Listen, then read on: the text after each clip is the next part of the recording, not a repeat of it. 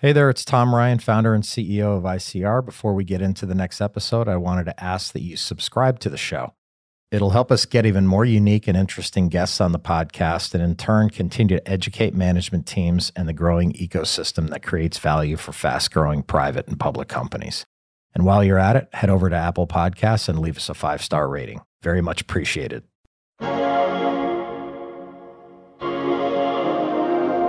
People have been trying for 75 years to find a way to make a safer steroid, and various approaches have not worked. Most pharma companies and most of the industry has actually given up. Giant leaps forward in medicine often happen by analyzing and understanding long-term problems. Coming in with a completely novel approach, I think could certainly have a big impact. We are really trying to do something very different. Being a public company can be hard. Small missteps can have outsized consequences. I'm Tom Ryan, founder and CEO of ICR, and over the last 20 years, we've helped thousands of companies understand and navigate the stock market and the media. We'll demystify these and other increasingly complex stakeholder groups so you can focus on what you do best, building your company and unlocking your true potential. This is Welcome to the Arena.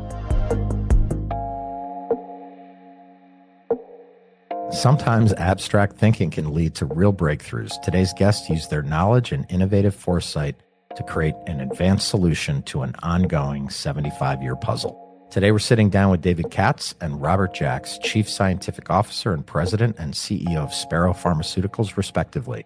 Sparrow has come up with a groundbreaking way to help patients who need steroid treatments.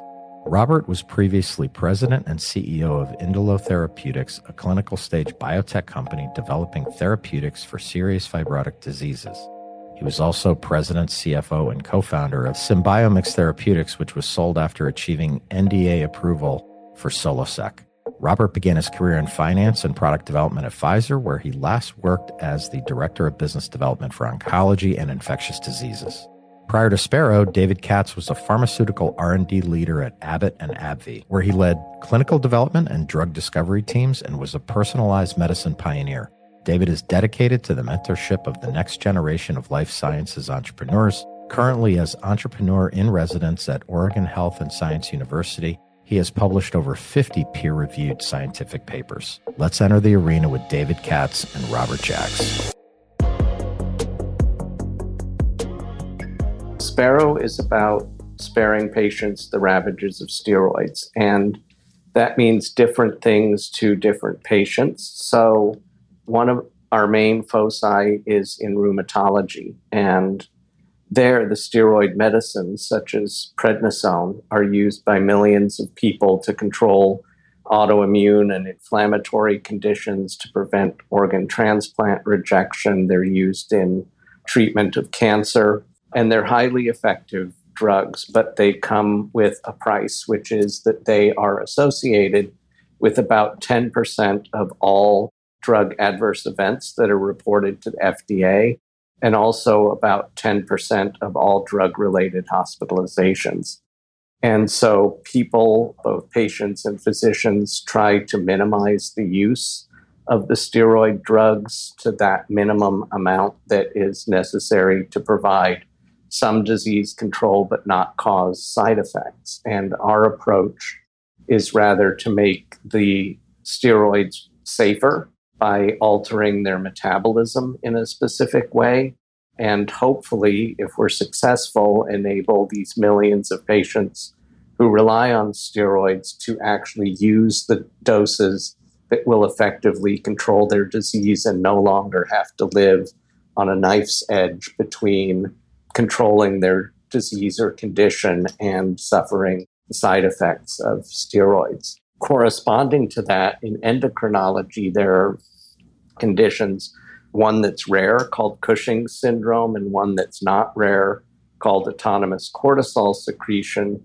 in which generally benign tumors within the body secrete or cause secretion of cortisol, which is the body's natural steroid. And when that's in excess, it causes all the same bad effects as the steroid medicines do. So those effects include things like diabetes, high blood pressure, high lipids, glaucoma, fragile bones, fragile skin, muscle wasting. It's just general panoply of unpleasantness. Yeah. And I would have to imagine the economics of big pharma play into your decision to move forward and found the company. I'm sure it's a very interesting space to be in because big pharma is looking oftentimes for just a quick hit, something that's close to getting to market. How did you look at those economics and kind of plan Sparrow's future? I look at it in two ways. So one is when you look at the steroid medicines, those are very low cost medicines in terms of the actual price that's paid for the pill. However, most of the expense related to steroids comes in the form of treating the side effects. So hospitalizations, lost work, all sorts of inputs that are costs to either the healthcare system or our society or to the patients and caregivers who suffer. And so there's a lot of economic value there. The other aspect of it is that big pharma's approach to the challenge of steroids has been to try to replace them with very high-priced, targeted biological therapies to treat autoimmune diseases. And those are actually the number one drug cost as a class in the US and worldwide. And so when I look at that, I see an opportunity to supplant that with something that has comparable efficacy and safety, but is at a substantially lower cost to the healthcare system and to society on a per patient basis. I look at economics in this industry as a matter of meeting unmet medical need. And each of the spaces we're working in are spaces that are of interest to big pharma, either in rheumatology or in the rare disease space with Cushing's. And I just think that's reflective of the fact that there are high unmet medical needs in each of those spaces. And so I think that what we are doing could be very much of interest because I think that we have an opportunity to really make an impact. What did you see that made you jump on board with Sparrow? You've obviously had a pretty accomplished business career. What kind of attracted you to this opportunity? Yeah, I think there were a few things when I evaluate a new opportunity. First of all, the quality of the investors that are behind it. So I'd worked with OrbiMed before, who's our lead investor at Sparrow, and they actually had called me and asked me to take a look at this with them. And that always makes me think that it's going to be a quality opportunity because they have quality scientists and also choice of what to look at. Secondly, when you look at an asset in this space, I tend to like more de-risked assets. It's exciting to work on things that are really early, but we know the chances of success there are smaller. This asset came from a big pharma company where it had been significantly de-risked in prior trials. And there's some biology here that's been well precedented. And so I think that was very attractive to me. The third piece is just the stage of development. So I really like phase 2 development because that's where you can really demonstrate the value, I think, of your asset, of your approach. And here at Sparrow, we have the opportunity to run 3 phase 2 trials and really so multiple shots to really show that this drug, this mechanism can have a significant impact. Yeah, well, it seems your backgrounds really complement each other. And to that point, David, your experience prior to Sparrow seemed to be largely in R&D, not business development or fundraising necessarily. How were you able to license these clinical stage assets from Astellas and then raise $50 million in Series A from investors like OrbiMed? Who were your mentors? How did you make that pivot from that different background to get this off the ground and raise some capital? Yeah, so I'm glad that you mentioned mentors because that was a very important part of being able to make Sparrow a success were the people who were with me from the very early stages. But I think that if I look back at what led to success, I think really it's reflected in Sparrow's core values. First of all, creativity, having this very strong scientific story, which rose from my experience at Abbott and AbbVie.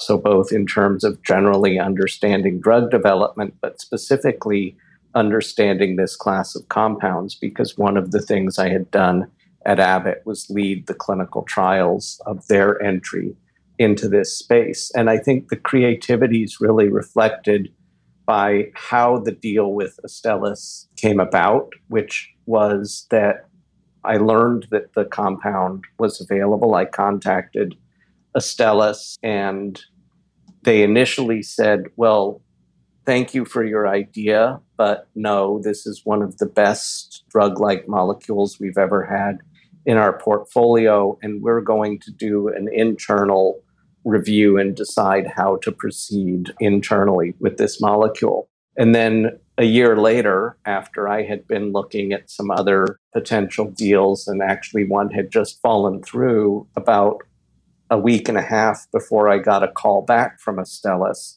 that said, hey, we've done our review now. We've had our internal process. Yours was the best idea, but it's outside our strategic focus. And so are you still interested in it? And following that call was where our value of tenacity came in, because it was then almost 2 full years before the license with Astellas was fully negotiated and executed with all the diligence and everything. And then following that, 15 months to raise the Series A. And of course, before that, it had been a lot of learning, a lot of relationship building over the years. I think our value of compassion came in because I think investors such as Peter Thompson, who was the lead partner for OrbiMed, really recognize when people genuinely care about patients with unmet medical need, and they're attracted to that. Our value of respect, I think, having had years of experience in professional communication within the pharmaceutical industry, served well to affect communication with other large pharma companies, with investors.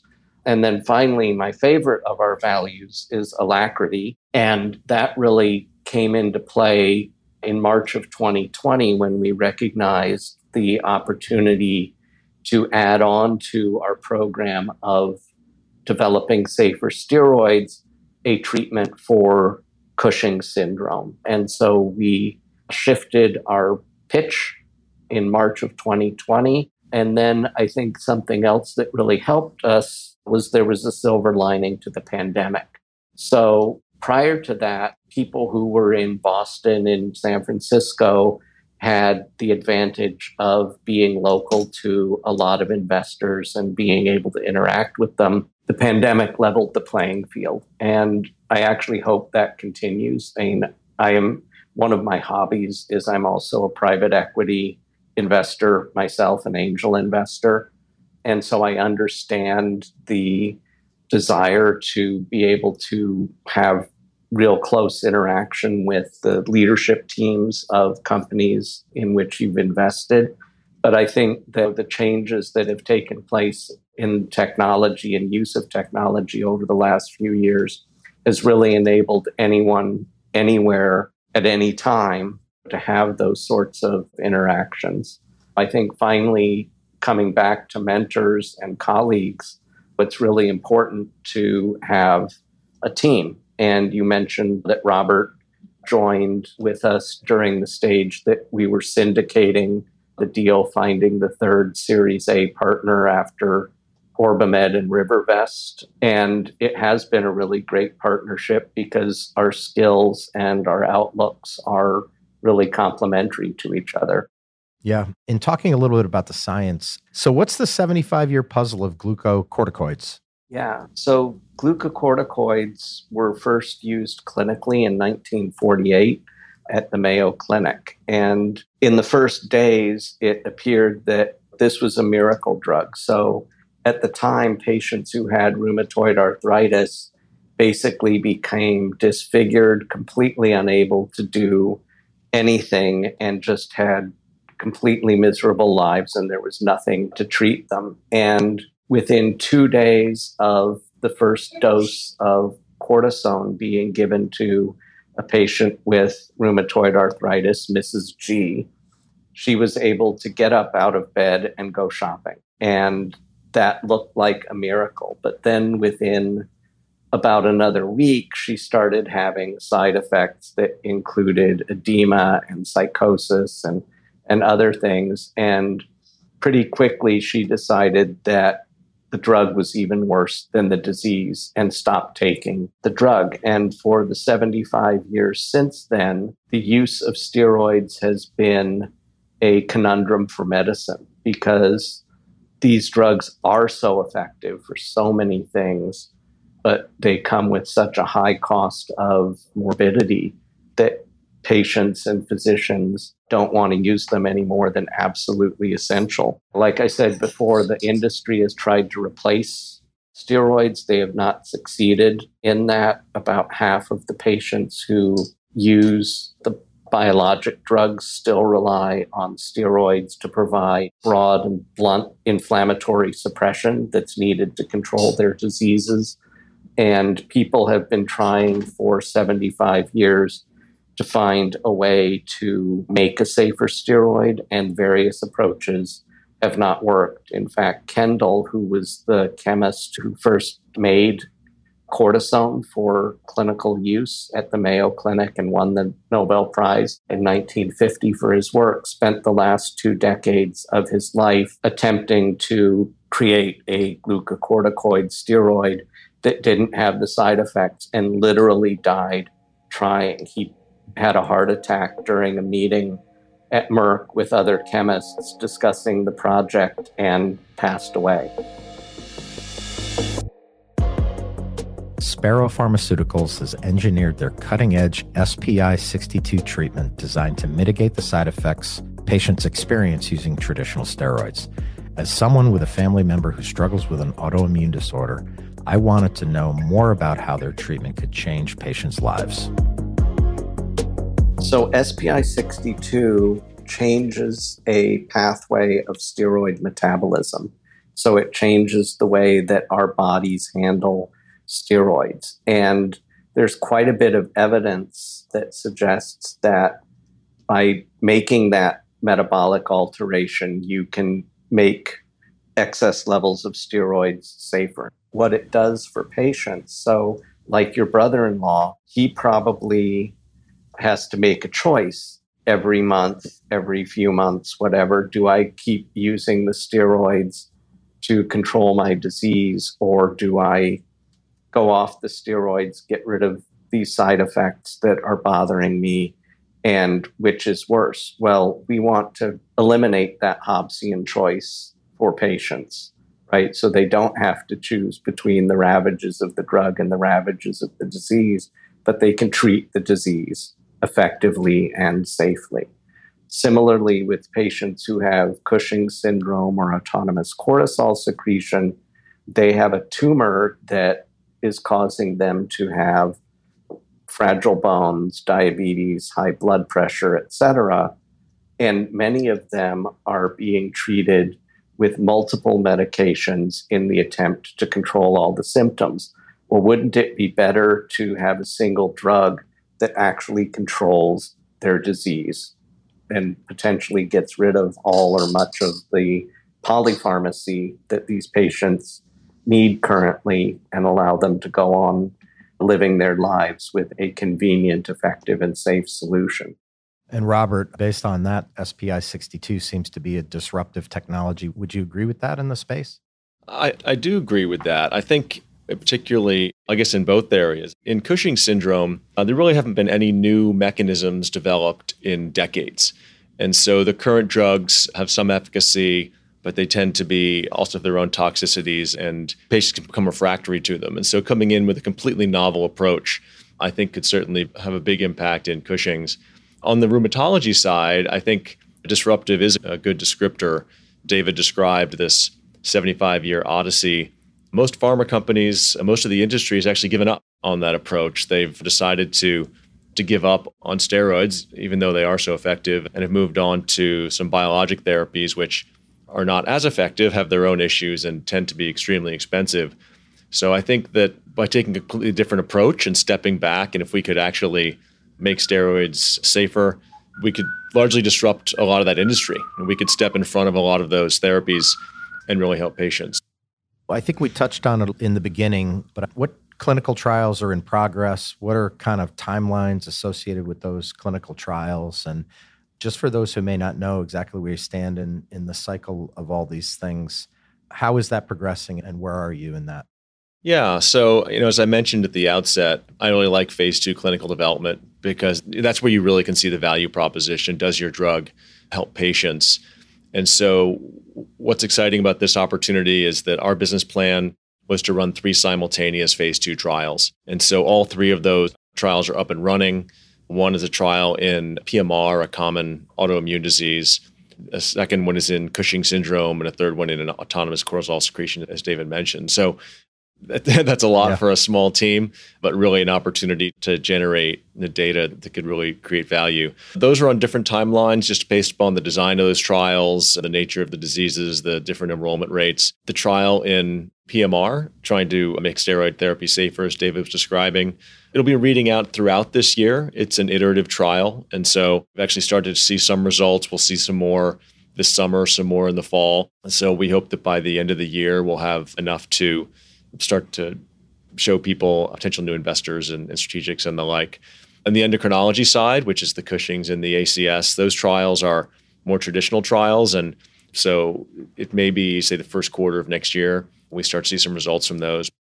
It sounds like you have your hands full with a great team, but maybe a modest team in terms of numbers, and that can usually be helped by strategic partners. Maybe comment on some of your strategic partners, what they can bring to the table for you in an effort to create value for your stakeholders and certainly patients.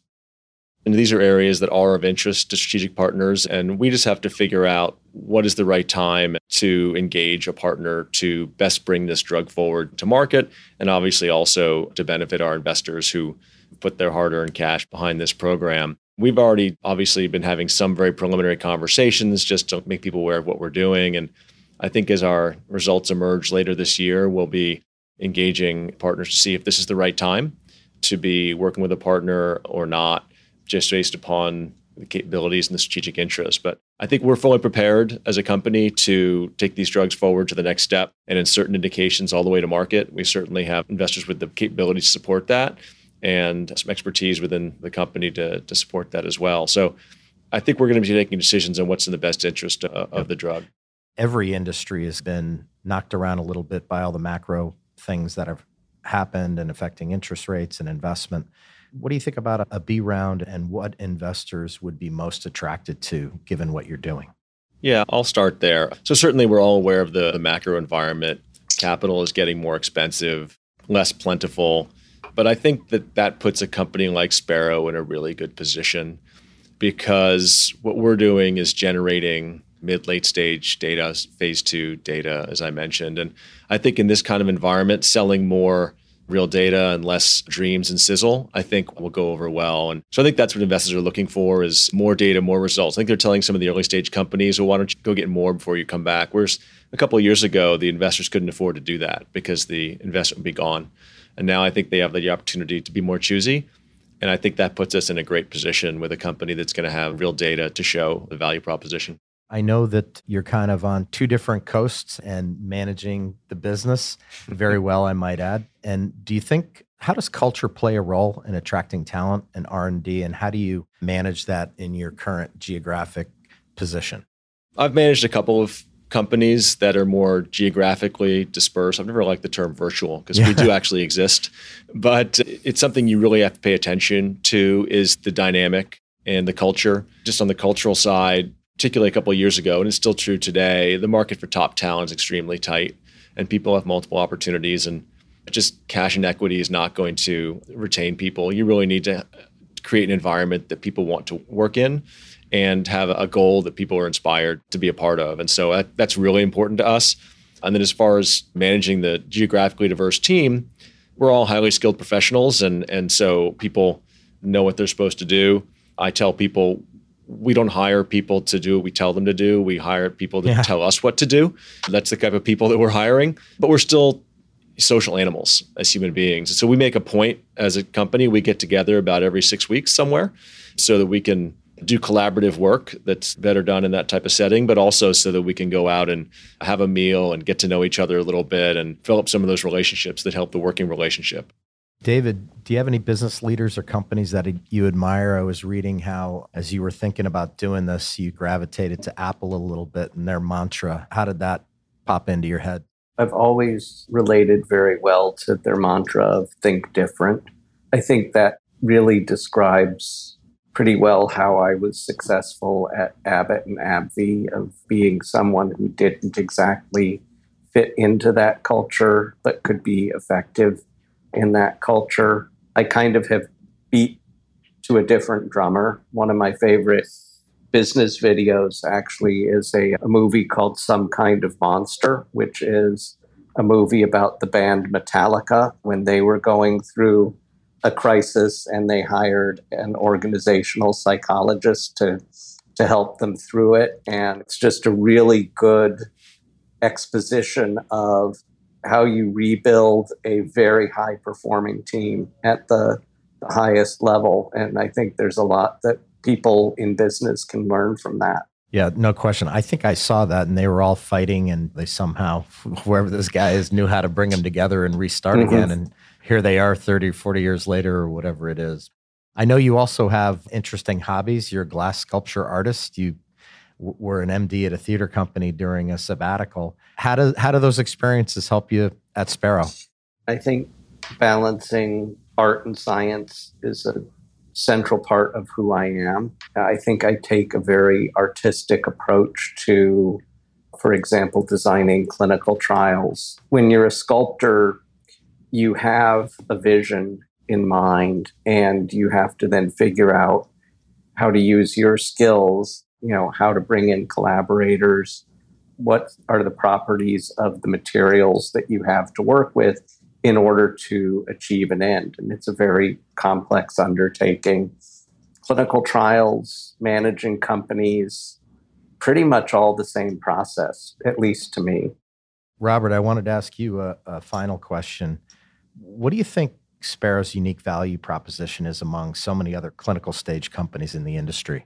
Yeah, so I think, that we are really trying to do something very different, as we've been describing here, stepping ahead of where a lot of the big pharma industry has gone and going back and actually solving a problem that it seems like many people had given up on. And the potential vast application of what we're doing, corticosteroid drugs are some of the most widely prescribed drugs in the world.